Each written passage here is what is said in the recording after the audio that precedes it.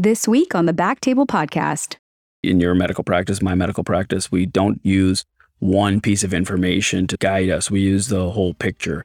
So we use the history, what the patient tells us, historically, what has the patient gone through. And in this case, with eustachian tube dysfunction, probably by what they tell us will be enough of us to guide our clinical suspicions. And then I think things like the evaluation of the ear and the nasopharynx and the eustachian tube and audiograms and tympanograms confirm that.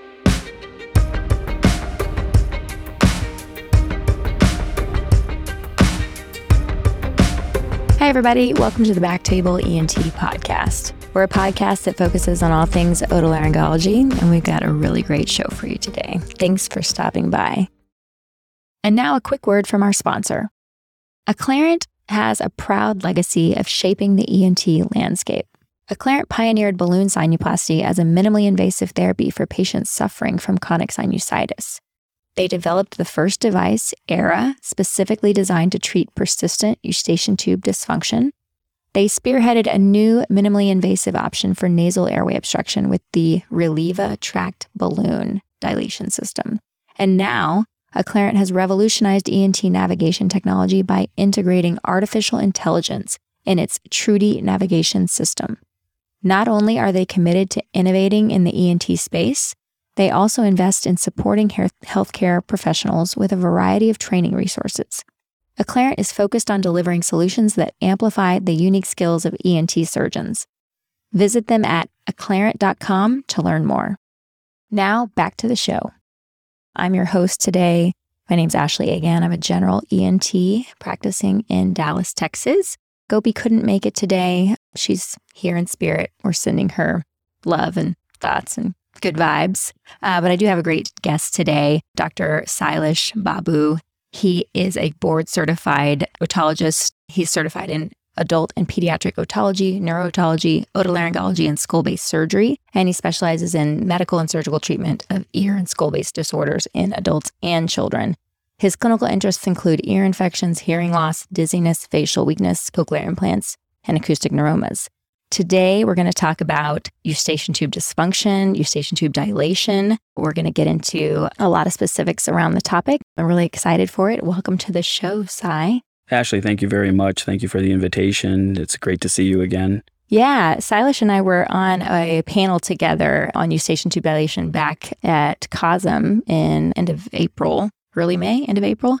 But we got to meet each other there, but didn't get to chat much because we were both on the panel, so met each other in passing. So I'm glad that we have the opportunity today to get into it and compare techniques and thoughts on this topic. Yes, it'll be good to go through some of these things. So before we get into it, we always like our guests to tell our listeners a little bit about yourself and your background and what your practice is like. Tell us about you. Yeah, so I did my residency in downtown Detroit. That's what brought me to Michigan. And I did it at Henry Ford Hospital. I did my fellowship at the Michigan Ear Institute and have stayed on ever since practicing otology and neurotology there. We have a busy residency program. We have a busy fellowship. We do the breadth of otology and neurotology and do very simple TM perforation repairs to very complex skull-based tumors and epidermoids. I've been doing it for 20 years now, and it's been a very busy, healthy practice. And we love the impact we have on our community. We love the impact that we have on the training program of the future of our society. That's awesome. So let's get into eustachian tube dilation. For listeners who may not be familiar with that, can you give a little background on what does that mean? What are we talking about? What patients is this for? Sure. As many people know, you have chronic eustachian tube dysfunction that occurs in kids. And then it can exacerbate problems in adults and lead to many ear-related issues, whether it's recurrent fluid, whether it's retracted tympanic membranes. But we think the bottom issue, the main issue that's causing these problems is eustachian tube dysfunction. And for a long period of time, the only solution we had was maybe some medical therapy that may or may not help with nasal steroid sprays or allergy medications. And then we would put tubes in people's ears as the mainstay of treating eustachian tube dysfunction. And then several years ago, we finally had an FDA-approved procedure and technique where you could use a balloon catheter similar to coronary artery balloons, but now it happens to be designed for the eustachian tube. It's have a different bend to it. It's a little more flexible. It gains access to the eustachian tube through the nasal cavity. in the nasopharynx so that we can place this catheter into the eustachian tube opening and stretch it, dilate it, maybe crush some lymphoid follicles to improve the eustachian tube to open and close better so that patients can get relief of their symptoms and potentially not need further tubes or other interventions for ear-related problems. When this was first introduced, you're an otologist. You are usually coming at the ear laterally.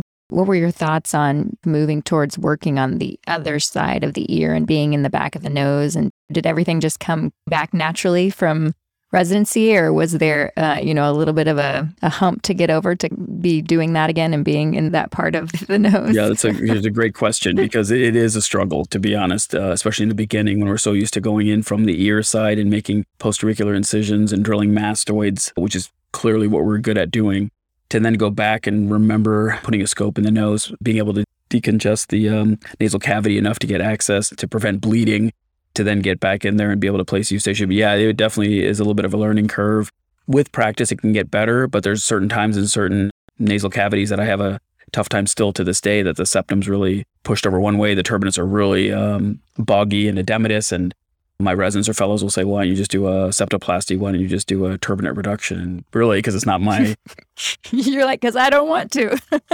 I don't want patients coming into my office with a nosebleed or their septum isn't what they thought it was going to be. So yeah, there's a little bit of that occurs, but I think that's a small proportion of them. I think the majority of people, as an otologist, you can get used to it and be able to gain access and really treat them. If nothing else, we need to learn again to go back in time as residents. When we had patients with eustachian tube problems, we didn't do a lot of evaluation of the nasopharynx and the eustachian tube. It wasn't part of at least my training as much to look at it. And probably the reason why is you couldn't do anything about it. So what difference does it make to go look? But now we've gotten to the point where we don't ever look unless you have a unilateral serous effusion, which we know to look for nasopharyngeal masses or lesions or carcinoma, but that's rare in and of itself. But really what we should be looking at is what does eustachian tube look like? And if we scope a lot of people and get a good sense of what does normal look like, then we get a sense of what abnormal looks like. And we can now say this may be a good candidate for balloon dilation based on certain features that we can see in the nasopharynx that would help us. That's a good segue to talking about how you're evaluating these patients. And so when you have someone come into your office and it looks like eustachian tube dysfunction might be the underlying disorder, or let's just say they're coming in and they have either hearing loss or ear fullness or trouble when they fly, or a lot of these symptoms that we see in this patient population. Walk us through what your evaluation looks like. Let's even start back with like when a patient does come in, like you're alluding to, what symptoms should we be looking for? So I think certain subsets of patients come in with easy decision-making as to what do we do. A patient who has baro challenges, they go scuba diving or they fly in an airplane and they have issues. And then when you see them in the office, of course, they're going to have more of a normal examination because they're not having that problems. But you can trust their history enough, and experience has taught us that I think those type of patients do well with this type of intervention. Whether it's a tube in the ear or a balloon dilation, they'll actually do well in that scenario. And then you have some patients that come in with multiple serous effusions and they've had multiple tubes in their ears. And I think that also is a good candidate for their hearing loss, their ear fullness, multiple tubes that have helped their symptoms. I think that's a good candidate also to be looking at next steps. And then the patients who come in with ear fullness, I think that becomes a harder challenge to delineate what therapy is going to help that patient with ear fullness. And ear fullness is a tough one. I have found myself putting them in categories and trying to figure out, is it eustachian tube related or not? Is it Meniere's disease? Is it superior canal dehiscence? Is it maybe masseter or pterygoid muscle tension that's maybe causing some of this? Is it anxiety? Is there other factors that we have to take into account? I think one of my main things that I do is I try doing either a myringotomy or a tympanostomy tube in that scenario to see, does that give them relief? My opinion is if it does not give them relief, then I don't think eustachian tube dysfunction is their main issue, and therefore I don't think a balloon dilation would be indicated in that scenario. But that's a long-winded sort of way of saying, what do these patients present with? But the next steps then we think about evaluation is, I think we should do a good thorough examination of their ears, see if there's retraction of the tympanic membrane, see if there's fluid in the middle ear space. I think all these patients should have nasal pharyngoscopy, as we had talked about, to really look at the nasopharynx, see is there adenoid tissue, is there adenoid in the eustachian tube, is there hypertrophy of the torus tubarius, is there mucosal edema, is there cobblestoning, what does the movement of the eustachian tube look like? Some of that over time will give you a sense of maybe this is a good one to intervene on. All of them will get audiograms. I don't always get tympanograms, but many times tympanograms will help decide. There was a time where insurance coverage was an issue, and so you'd have to get a tympanogram on everybody to show that it was flat or poor, but that has changed a bit now. So it's not as critical to get that, but many places will still get it. It's a good way to follow objectively what do they do afterwards if it became normal. So you don't always have a tympanogram procedurally? I don't usually. I feel like my trend was many of these patients are barochallenge patients. And so if you do a tympanogram, it's normal. And so there was a time where you're having normal tympanograms, a normal exam, and then I'm doing a balloon dilation. It doesn't quite make sense. But of course, these patients then love it because then they can fly without any problem. So that's what changed my opinion about why do I need a tympanogram and everybody to go do it. I want to back up just a tad because in your evaluation of these patients coming in and their histories, I've experienced a lot of the same thoughts as far as how to put these patients in the different categories and figure out what's going on. And I echo that the ones that have that history of multiple tubes, or every time I fly, or every time I'm pressure challenged, it hurts, or you have symptoms, those are the slam dunks, right? You feel like, okay, I really think this is going to help you. I can say confidently, you're a great candidate for this. And then there's the ear fullness patients. Those can be such a puzzle sometimes. And when we were on the panel together, you talked about the utility of a trial myringotomy or a myringotomy with a tube to say, okay, if this helps with your symptoms, then I feel pretty confident that this is a eustachian tube issue. And when you were talking about it, you talked about the difference between a myringotomy by itself and a myringotomy with a tube. And I wanted to talk to you more about and have you expand on that, because I have also had this situation in patients where almost 100% sure, maybe this is a eustachian tube issue, but let's try a myringotomy.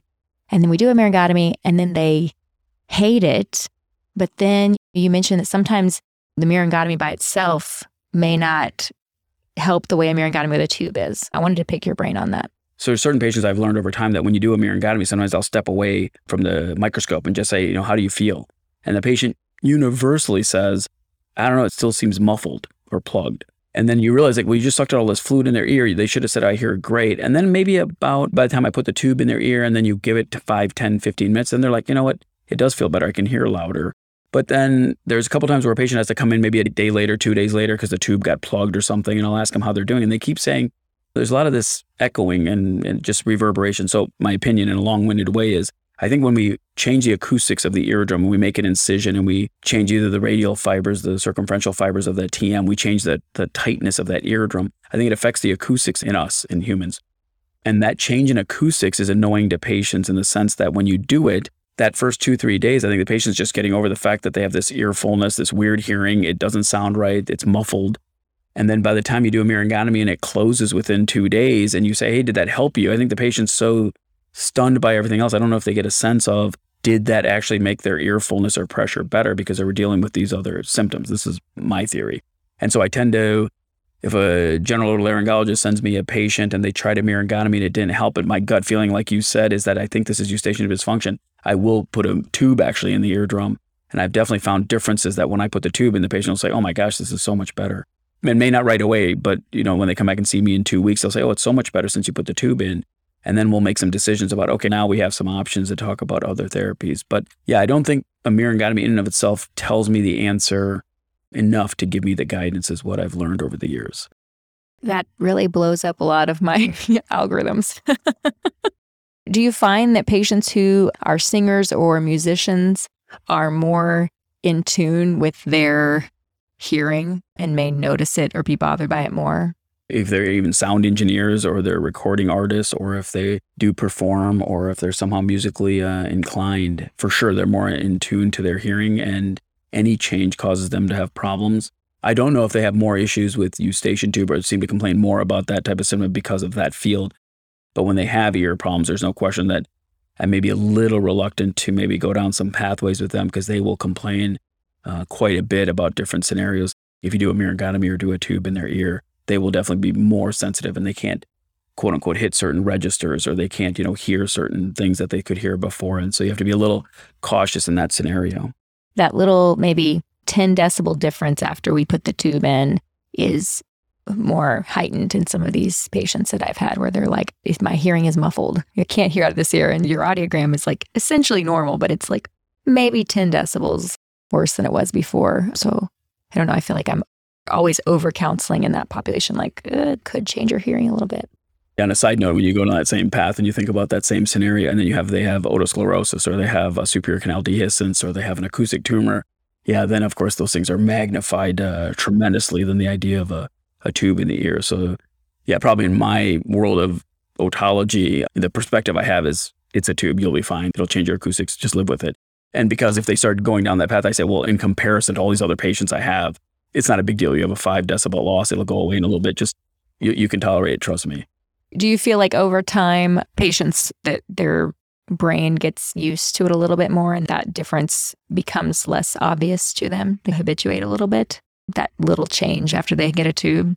I think actually the flanges even of the tube create a little bit of acoustics that allow it to be better, so that over time as it just settles in place and maybe scars adheres a little bit, that's what affects the acoustics. I don't think there's central changes that need to occur because our audiograms are quite good in these patients with tubes. So I don't think there's an actual acoustic phenomenon that occurs long-term that they have to then compensate for. I think it's just a short-term change in acoustics because you change the vibratory sensation of the tympanic membrane. So you just tell them, give it some more time before you pull out the tube. Have you ever had to pull out a tube if people don't like it? I've never pulled out a tube.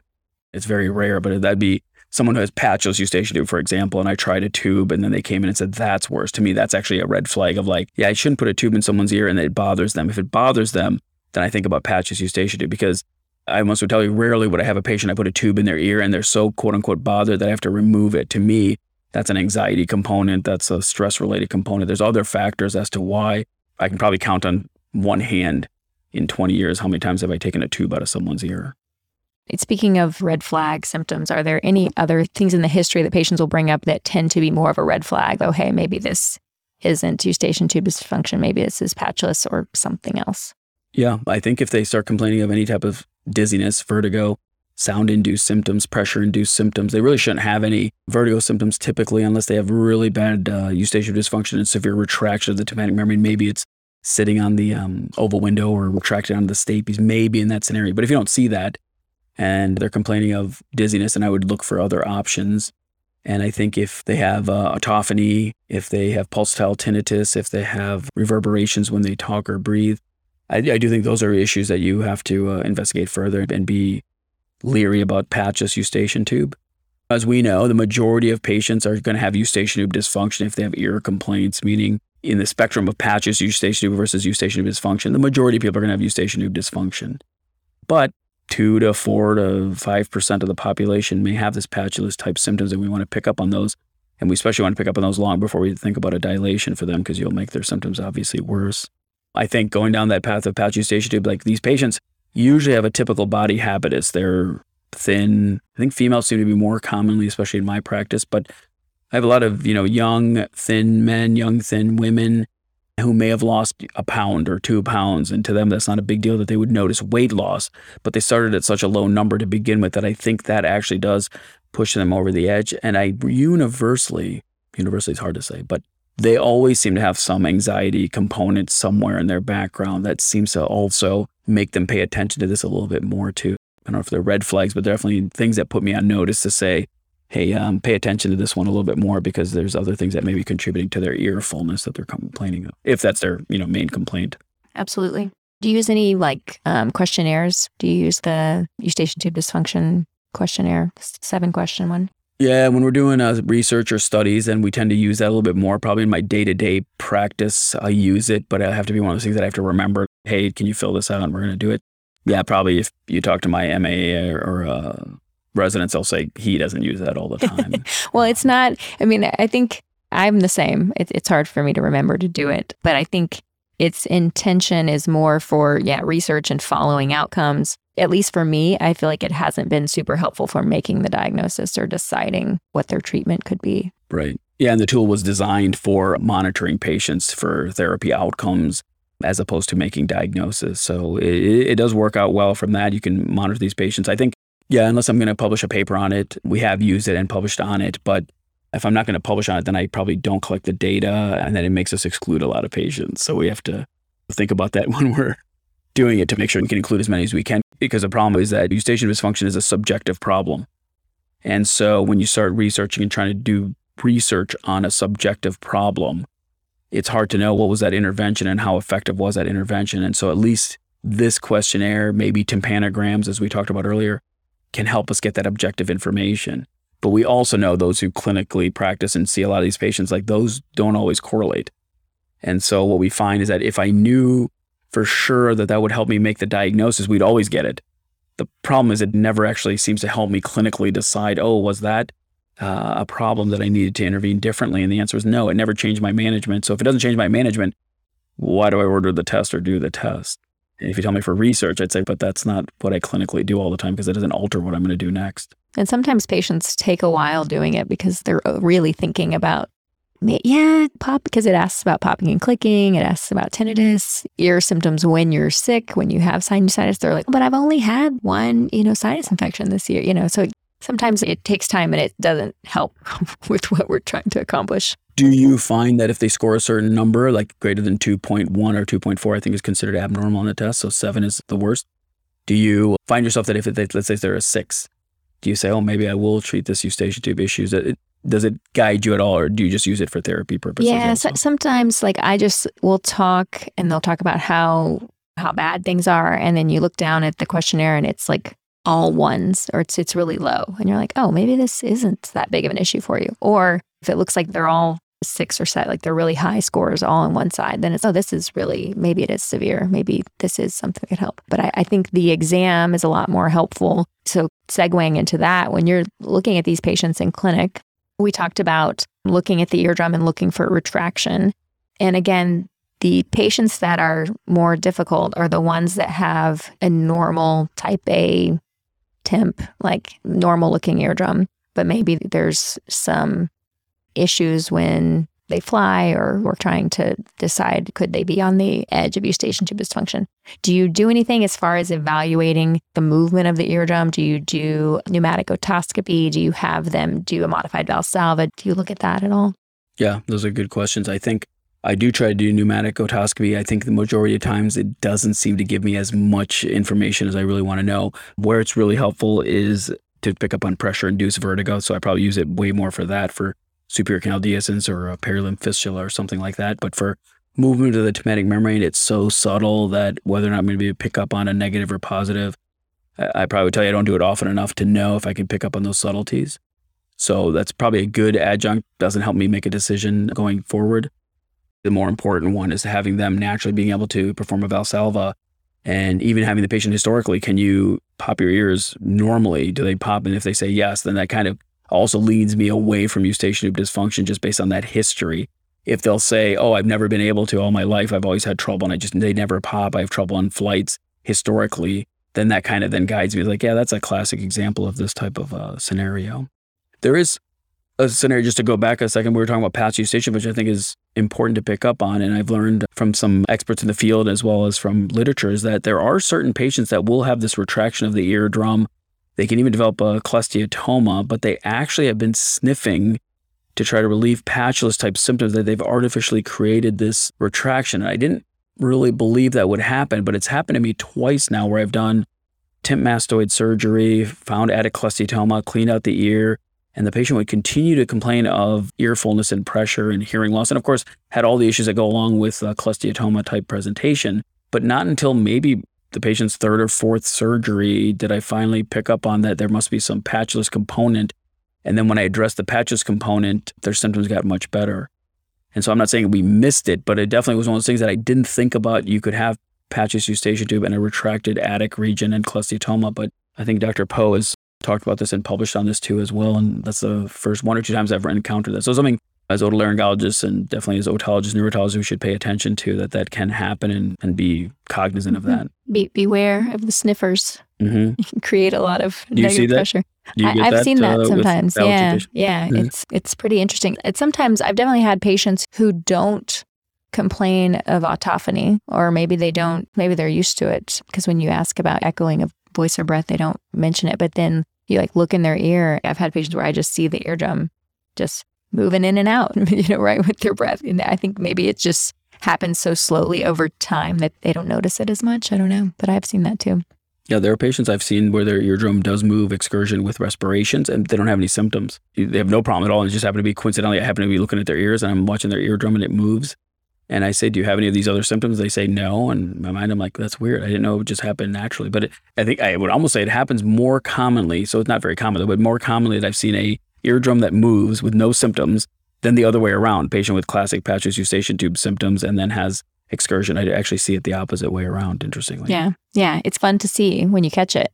But yeah, I agree. The ones that I've caught it incidentally are usually like not bothered by it at all. Like they're just like, right. Yeah, okay, whatever you say. I guess I have patchless. Okay. Moving back to, we're talking about moving through your evaluation in clinic. I just want to make sure we don't miss anything. We talked about looking at the ear and looking at the eustachian tube and the nasopharynx. We talked about adenoid tissue and inflammation and edema within the lumina of the eustachian tube.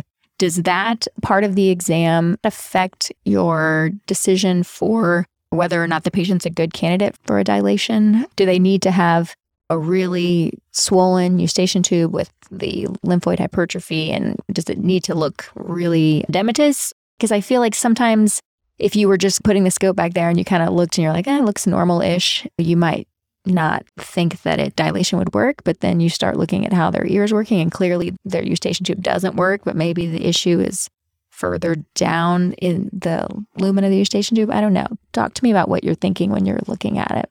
I think it's probably multifactorial. As in your medical practice, my medical practice, we don't use one piece of information to sort of guide us. We use the whole picture.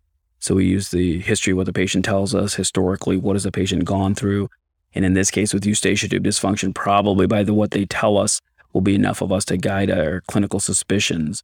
And then I think things like the evaluation of the ear and the nasopharynx and the eustachian tube and audiograms and tympanograms confirm that. And so there are probably many times I look in the nasopharynx and it doesn't look as bad as I thought it was going to, but I'm still telling the patient, I still think we should consider a dilation of eustachian tube based on everything else you've told me. But I would say that there's more times than not that there is some type of either allergic changes in the nasopharynx. You see some cobblestoning, some edema of the mucosa, and the eustachian tube orifice definitely seems thickened and just not normal. But again, if you don't scope a lot of people and you don't look at a lot of eustachian tubes, you'd have a tough time comparing normal to abnormal or the mild variations that can occur. And so I think the more you get used to scoping, the more you'll get the sense of like, oh, this is mild to moderate type edema or swelling, and this would be a good candidate. And if it's normal, it doesn't mean you can't do it or shouldn't do it. It's just that it makes you wonder, did you miss something or is it not as bad as you're thinking? I'm not sure, as you brought up the point, is it more proximal because you didn't see it in the nasopharyngeal opening? I'm not sure. I would say if you didn't see it in the nasopharyngeal opening, I don't know if I would think, oh, the disease must be more proximal and that's why I don't see it. I don't have any data on that, but that's just my gut feeling. Do you use a rigid scope, flexible scope? How do you do your nasopharyngoscopy? I'm not going to lie to you. I have such a tough time in the office doing a rigid scope that I use a flexible scope in the office all day long to evaluate the nasopharynx. We have access to a 0 degree and a 30 degree in the office, but they're probably brand new, crystal clean, and no broken fibers or anything because we rarely would use it. I like it. I use flexible too. I think the flexible is nice to drive it around. I scope both sides and I look at the eustachian tube, same side, and then also like contralateral side, like where I like turn the scope and kind of look at it across just because it gives you a slightly different angle. I don't know. Do you feel like that's important or helpful? Actually, I probably even do less than you do because if I go in one side and I can look at the ipsilateral and then I can look across the midline and see the contralateral, I get a sense of, okay, this is what I thought it was going to be. And I actually won't even put the scope in the other side because it won't make a big difference to me as if I didn't see any masses, lesions. And I think there's, let's say, mild edema already, then what difference does it make? So I don't want to torture the patient through more scoping at that point. Yeah, that makes sense. Doesn't change your decision making. What about medical management? Like, let's say this is the first time the patient's being evaluated, which probably isn't as common for you because you're probably getting referrals since you're the tertiary referral center probably. But let's say a patient hasn't been on anything and this is their first eval. What medical therapies are worth trying? There's a handful of things I'll tell people that I think they should do is avoidance of allergens if they can. Even if they say, I'm not allergic to anything, I'd still think there's probably a component of that. Maybe is food or even food diary is going to be of some benefit to these patients if they have some unusual history that's not just barrel challenge type situations. Should they be allergy tested and maybe even treated? And then we talk about nasal steroid sprays, allergy medications, potentially anti-reflux medications, performing modified Valsalva at home to see if they can relieve any of their symptoms by doing conservative management. So many patients will seem to talk about, I would like a holistic approach, a non-surgical type option. So then I'll throw this at them and they'll say, that seems like it's going to take a while. Like, Or we can try a tube and it'll make it better right away, or we could talk about a balloon dilation. So that's how the discussion goes. And I get a sense for like how bothered or impatient are these patients that have this problems. Some patients are just coming in because they have this ear fullness and they're scared that there's something bad or serious going on. And at the end of the day, if you tell them, you're great, you're fine, and you switch it around to like, what, you should be really happy. Like, of all the patients I'm seeing today, you don't even have a problem that requires a surgery or any intervention. Like, that's great. Your hearing test is perfect. Your exam is normal. And your ear fullness you seem to be living with, or, maybe it's related to TMJ issues and you should use warm compresses and massage the jaw and go see a oral surgeon, et cetera, et cetera. And they seem to be very content with that. So I found myself when I say, there's not much therapy I can offer you, if I flip the script a little bit and make it seem more like a positive, they definitely walk out of there with, well, wow, like that was great. I don't have to have any interventions done. That's the honest answer. Like, there's not a surgery I'm going to do anything to make it better, but that's good news. And sometimes they'll like it that way. And sometimes, of course, they want to get another opinion and go somewhere else, and they'll be chasing this ear fullness for other reasons. Yeah. Let's say you have the patient who's tried, they've done lots of medical therapy, and maybe they're on allergy shots or they're treating their allergies, so they're doing lots of these other things, and maybe they've even had a tube before.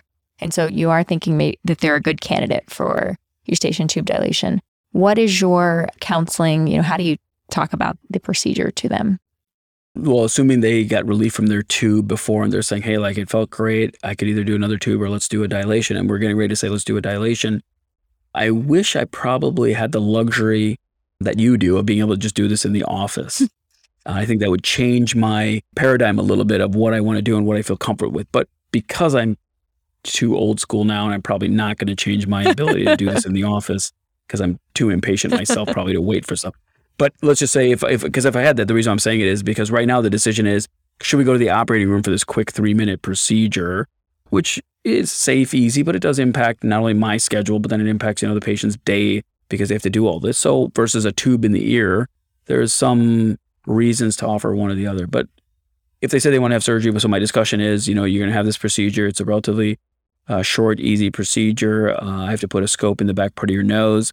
We then put this balloon catheter into the eustachian tube. We dilate it up to 12 atmospheres of pressure because data has said that's the right amount of pressure we need to put on the eustachian tube. We do it for 2 minutes.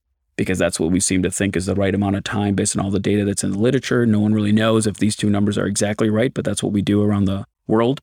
And then we take everything out and you go home within 10, 15, 20 minutes after waking up. You may have a little bit of a sore throat for a couple of days. You may have a little bit of blood from your nose for a couple of days, but all of that should resolve. And then we have to wait about 2-3 weeks to see how your symptoms resolved over time. I tell them to avoid nose blowing or a Valsalva maneuver for about a week to 10 days. There have been cases of either pneumothorax or pneumomediastinum from air tracking, maybe around a false passage, something it may have created. I don't know exactly how it would happen, but because of that reason, I just say just be gentle about any nose blowing or Valsalva afterwards. And they can always go back to work, of course, the next day. They can resume all their normal activities. So it's not a big deal. But if I could give them the option of, let's do this tube in the office versus let's do a balloon dilation in the office, I could see myself saying, why don't we do both actually? Or let's, really lean you towards one way or another. So maybe in my practice, maybe I'm not giving them as fair of a comparison as I could because I'm biased because of this general anesthesia issue. When you, as far as post-op expectations, after, 3 weeks or after a certain amount of time when they can blow their nose again, are you having them do some modified Valsalva to start moving air a little bit better through the eustachian tube, or do you tell them to just wait and see? No, I prefer them to start doing it. If I had my way, I'd tell them to do it right away, but I'm a little concerned about this issue. So I tell them to wait whatever I think is appropriate, 7, 10 days, 2 weeks, and then start doing it. The question comes up if they use CPAP or BiPAP, like when can they start that again? And I don't really know the right answer in that scenario. So I tell them 10 days because I don't know what that positive pressure is going to do. But I think these patients started on day number 3 and they do what they want to do. I just have to medically tell them to do it. But it actually be an interesting study that we were talking about here about looking at CPAP and BiPAP usage after balloon dilation and is it safe? So if we had a couple other centers that were doing it, we may be something to look at. Yeah. Well, I would be down. Let me know what maybe we can do that because it's so common for patients to be on CPAP these days. I feel like that's almost half of patients are talking about when they can resume CPAP after surgery. I wonder if there's even a correlation between CPAP users, obstructive sleep apnea, needing CPAP or BiPAP, and eustachian tube dysfunction. Is there a spectrum, and are they all somehow related or risk factors for one or the other? When you do your dilation procedures, is it common that you're doing it just, that's it, that one procedure, or are you ever doing it in combination with something else, like a tympanoplasty? Or since you're seeing more of that, I'm just curious if you're ever doing combo. Yeah, it seems to be it's rare that I just do a dilation by itself. Probably the most common I do is probably a dilation and a myrigotomy and tube. Maybe 30% of the time I'm doing a cartilage tympanoplasty or a tympmastoid in a severely retracted eardrum, and then I'll do a balloon dilation at the same time in that scenario. But that's probably a smaller percentage than the majority of cases that I'm doing it for. And the idea being that since the eustachian tube is the underlying issue, that maybe long-term outcomes for that new eardrum will be better if the eustachian tube part is dealt with. Yeah, could ear fullness get better? Could the hearing results be better? Could prevention of future retraction be better? We actually tried to study this and tried to pull data, and the problem was it's hard to know what data are we going to look at that's going to make the difference in these two patient populations. Is it hearing outcomes, which is so variable in these scenarios anyway? If I do a cartilage tympanoplasty for the same symptoms, I get great results with that. Patient's ear fullness will go better, their hearing will go away. So did the dilation make a difference? Anecdotally, I feel, even though I haven't figured out a way to really study it, that these patients do better because they will tell me that their ear feels less plugged, less pressure, and way better than when I just did a cartilage with a tube, for example, or a mastoid even. But when I do that dilation, either as a staged procedure or at the same time, that they feel some relief from that. Yeah. And if you do a cartilage, your tympanograms are always going to be maybe type B after that. So that's not going to be helpful as far as giving you that information. So it can be tough. But it makes sense just thinking about it. If you address like the true underlying issue, if you imagine that the retracted eardrum is a result of the eustachian tube dysfunction, if you're fixing the underlying eustachian tube dysfunction, that should be better. That would be the theory, yeah. It'd be nice to be able to figure out a way to create a study. Let's talk a little bit about doing the procedure itself. You know, you're doing it in the operating room. Walk me through what your setup is, if you prefer a particular device, if you, I don't know, we talked about you're blowing it up to 12 atmospheres, you're holding it for 2 minutes. Any other pearls around the actual performing the procedure? Yeah, so I think I probably do it similar to many people who do it. I put pledgets in the nasal cavity with Afrin. If I'm going to do any ear procedures, we do that as that Afrin is working to decongest the nasal cavities. We use a 30-degree rigid nasal endoscope to evaluate the floor of the nose and get back there. I tend to always tell the residents or fellows, like, right when you put the scope in there and you're going to suction or whatever you're going to suction, but right when you put the scope in there, put the balloon in there at the same time, because I see them all the time, like they put the scope in, they take a look, and then they come out, and then they get the balloon, they put the balloon in, and I say, why don't you just do them both at the same time? What did the look tell you? And they're like, I don't know, I think they just want to practice doing it, which again is fine of it. As you can probably tell, I'm all about like efficiency and like, don't do something if you're not going to do something differently based on it. They're like, we just want to stir up some bleeding first. Yeah, right. That's what I'm always worried about, because I'm always worried you're going to make this 3-minute procedure into a 12-minute procedure because of bleeding. So let's just do it all at the same time. So then we take the balloon, and the key is falling along the floor of the nose. And the turbinates definitely get in the way, and occasionally you have to outfracture the turbinate just a little bit to get it out of the way. Sometimes I'll just push it with the balloon itself, the inserter, and I'll put it in the nasopharynx and then get into the eustachian tube. And the orientation of that opening, you have to make sure you're guiding it towards where you think the external ear canal would be. So you really have to push it out more lateral than you probably think. And you really want to embed that stylet in there. And I'm talking about the Acclarent Aero device, which is the most common one that I use. I think it's soft, it's flexible, it's easy for me to manipulate. So as an otologist, the easier you make it for me to get access in the nasal cavity, the easier it is for me to do the surgery. So then by gaining access there, I can put that inserter into the eustachian tube, I can hold it with firm pressure, and then I can advance the balloon. There's a little marker on there that tells you when I've inserted it far enough, and then it's got a stopper to prevent it from going too deep into the eustachian tube. And so it's worked out, really well for me to get there. It'd be nice if there was a suction on there, because that would help with some of these bleeding that we get back there. And so if we get suction at the same time, it would then accelerate the process even more. And so I think there's some reiterations that are going to come out in the future to add those type of things. But it works out great. I know there's other products that are out there, and many people have had success with them also. But I think once we find a product that works out pretty well, you can just keep using that same one for the majority of the cases. Yeah, I have used the Stryker device. I think Medtronic might have one too now. I like the Acclarent one because it is small, like the balloon is inside the device. And so as you're putting the device in the nose, I feel like it's a lot smaller and easier to get back there. So you're doing this last if you're doing it in combination, meaning you would do your tympanoplasty first and then do this procedure at the end? Yes, it's interesting you bring that up because just a week ago we were doing a case and did it in that order. And my fellow is asking, well, if you change the pressure of the eustachian tube, let's say you put this in there and you just had your graft in there, you put your prosthesis in there, and now you're ballooning up the eustachian tube at the end, is that moving anything around in your ear because of the pressure changes? And my answer was, it'd be no different than if the patient sneezed tomorrow or coughed tomorrow. What difference would it make? Like they're going to create the same amount of pressure. So I don't think it's an answer, but then it made me start thinking like, I don't know, should we do it in the beginning of the case as opposed to the end of the case? But from a decongestant and from just a time, procedures overlap, I think it makes sense to do it the way I'm talking about. And acoustically, I don't know if it makes a big difference or placement of the graft makes a big difference, but it does make you think. So yes, to answer your question, we do the balloon dilation at the end of the ear procedures. And as you mentioned, there's a cap, like a thicker part on the end of it. So there's no way you could guide this up into the middle ear, right? The device is made to prevent you from being able to really go beyond the bony isthmus of the eustachian tube. Yeah, correct. Yeah, I would have no concerns about that. I'm going to, hit the prosthesis or hit the cartilage graft or something because there's a stopper that prevents it from going into the bony portion of it. Are you doing adenoidectomy ever or cauterizing or shaving off any of that lymphoid tissue on the posterior cushion, or do you kind of stick with dilation? The least enjoyable thing that I could possibly do is put a scope in the nose and find adenoid tissue. And right away I have to turn to one of the residents and say, hey, like you got to get this tissue out of here because I don't know what to do.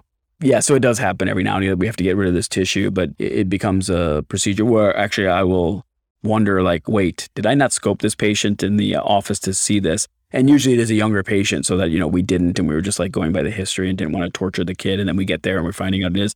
So we'll board that for a possible adenoidectomy at the same time. And I'm crossing my fingers that possible isn't going to happen. Yeah, that it can take a lot of time when you get a lot of adenoid tissue. That's right. Yeah. And then I won't do an adenoidectomy specifically because, again, I don't want to deal with this in my practice. So we will do the cauterization. We'll just try to shrink it down a little bit, try to open up that eustachian tube opening, see if that makes it better. If it doesn't, I'll send them back to the referring otolaryngologist to say they may need more evaluation of the adenoid tissue to get taken care of. Yeah. Yeah, that can turn a 3-minute case into a 30-minute case real quick. For sure. So, just rounding this out, can you talk about any reimbursement comments, any issues that you've had or anything that would be helpful to know as far as that side of it? So I think I've been doing it long enough that I've run the whole gamut now where 10 years ago when there was no FDA indication, let alone the idea of a code or the idea of reimbursement, we were doing these with sinus balloons and ballooning up the eustachian tube to see if it would make a difference. And we would send a bill out for an unlisted procedure code, and we maybe got paid on the tube that we put in the ear. And then it progressed on that now there's newer technology. We have the balloon that's designed for the eustachian tube. We're all excited about it. So we start doing it. Same problem. There's an unlisted code. You may not get paid on it. Maybe you get paid on the scope. Maybe you get paid on the tube. So it really wasn't a big ability to reimburse when we're doing these type of things. And then the academy did all the right things. There's a lot of good people who worked hard to make sure there was a code that was developed for this. And now we have a code. And the insurances now have accepted the fact that there's this code. They not necessarily have accepted the fact they're going to pay for it. But you can. So we went from a time where we were getting prior authorizations on all these patients now with this code to in order to get reimbursed. And I don't know what the percentage is, but there's many times we weren't getting paid on this even after the fact. They still would not reimburse us for that. And so then the hospital or the surgery center may be losing money on the balloon. I think now it seems to be there's more, especially in Michigan, more payers that are accepting of this technology. The evidence is showing that it's got usefulness. And I think we haven't had to go the pre-authorization route as much anymore as we used to. I haven't checked recently as to what's the reimbursement percentage actually look like. I know there's times where they're not still paying for that, even though there's a code and certain insurances still won't cover it. So my office does fight that, I think, to some degree. But it's changed quite a bit. And I think now office-based procedures, the way you get reimbursed in the office, the way the cost of these balloons has changed. I think the reimbursement and the benefits financially to these can make more sense than it ever did in the past. Yeah, I've seen the same thing. Once we had a code and insurance has started picking it up, it's been a lot easier to offer it to patients. Because before that, it was basically a cash procedure for patients in the office. And most people don't have thousands of dollars to try a balloon. So that was a hard sell, but things are a lot better now. In the office, when you do you do it isolated? You'll just do a balloon dilation in certain patients, or do you seem to combine them with sinus procedures at the same time? Most of the time, it's just doing a balloon. Yeah, just doing the eustachian tube dilation. And it's nice. I mean, when you think about doing things in the operating room and kind of the whole rigmarole that comes with coming in and being in PO and being in pre-op and coming through all that, when you contrast that to being able to do it in the office, it is a lot quicker from a logistics standpoint. It's a lot less time off for the patient. Some of them, if they want to take like a benzo beforehand, I mean, they're still going to not be out for that day potentially. I tell them if you are taking, I use triazolam. It is short acting, but still I tell them they need a driver and they should plan to be off work and things like that. But some of them, if they don't want to take anything, then theoretically they could just go back to regular activity that day. So it is nice to be able to offer for sure. And your reimbursement has changed over time to the office-based being reimbursed relatively well, I would, from what I understand. Yeah, absolutely. It makes financial sense. They let me do it. the powers that be say that it makes financial sense for us to do it in the office. So it's nice. How long does it take you? Let's say a patient comes in and you're done with your procedure. What is that time frame? Maybe 30 minutes to an hour. Like right now, I still spend a lot of time with the anesthesia part. So they'll come in, and as far as just numbing up the nose, I have like a series of steps that I do, and I take my time with that part of it, because if I rush through that, then, that 2 minutes of dilation, like the actual procedure part, it can make that part obviously more difficult and make that part last longer. So if I do it right and get everything numbed up really well, then when we are doing the balloon, it really is just 5 minutes. It's really short. We probably need to wrap it up. Although I feel like I could probably geek out about this with you for a little bit longer, but anything that I have failed to ask you, or any tips or tricks, pearls that you feel like our listeners really need to take home? Yeah, no, I think you hit on all the major topics that seem to come up when we discuss this. I think identifying the correct patients and what symptoms they come in with, maybe trying out objective testing just to make sure that the nasopharynx look clear. Is there any tympanogram evidence of issues? Trying a myringotomy and or tube in the certain patients. And I think doing it and seeing how well these patients do for your first 5 to 6 patients, I think it's a little bit of a trial. You have to see, well, is it going to make a difference? And as long as you're not finding patches, eustachian tube, and you're able to identify those patients, those are the ones that are really at risk of making their symptoms worse. And now you've got a real headache on your hands, because those are tough problems to treat after the fact, especially. So I think as long as you're cognizant of that, I think it is a safe, reliable procedure with good evidence that it, in the indicated patients, that they'll do well. Yeah, and I'm glad you brought that up, because I think that is one of the complications that I stress the most, is like the potential to cause patchless eustachian tube, and then to discussing, okay, like if that were to happen, then, this is what we need to do. Do you think that we'll see more patchless now that the balloon is becoming more widely used? Yeah, I can say I see it already. I see patients who come in and they'll say, oh, I had this balloon dilation done 6 months ago, 4 months ago, and ever since then I've had these type of symptoms. So I have seen it, not at a big number, but definitely more commonly than I've seen it, 10 years ago. And so I think it is that we just have to make sure as a group, as otolaryngologists, we're very cognizant of that fact, or there is going to be a 1 to 5% increase, I think, in these patches eustachian tube symptoms that we sort of iatrogenically created, that we want to be very cautious of. I don't think that you can take a patient with eustachian tube dysfunction and make them patulous. I think what it was is you had someone who was just on the borderline. You didn't quite realize, you heard the word ear fullness, and then you went in and did it. Now you took that patient and put them over the edge. But I think if they have eustachian tube dysfunction, I don't think you can make them patulous. So I'm not worried about that. Again, that general population. I think you have to be, those couple of red flags that we were talking about before, and a patient's complaining about those symptoms, just make sure you pay attention to those and don't do those type of procedures. Yeah, that makes sense. Good advice. Well, thank you so much for taking time out of your Saturday to talk to us and to share your expertise with our listeners. Are you on any social media platforms? Like if people want to find you or, connect with you, do you do any of the socials? I'd love to say yes, but my answer is no, I don't. So maybe your website then, if listeners want to learn more about you? Yeah, usually our website at michiganear.com, or my email is sbabu@michiganear.com. And so I have patients who reach out quite frequently with questions or concerns. They can always reach out that way. Yeah, I don't adhere to these things. I don't know why. I've tried it and I just find myself like going down these rabbit holes that are just not useful to me. So I've deleted them all off my phone. It's probably for the best. Yeah. All right. Very good. Thanks again. And to our listeners, check us out at _BackTableENT on Instagram and Twitter, and let us know how the show landed for you. We'll see you next time.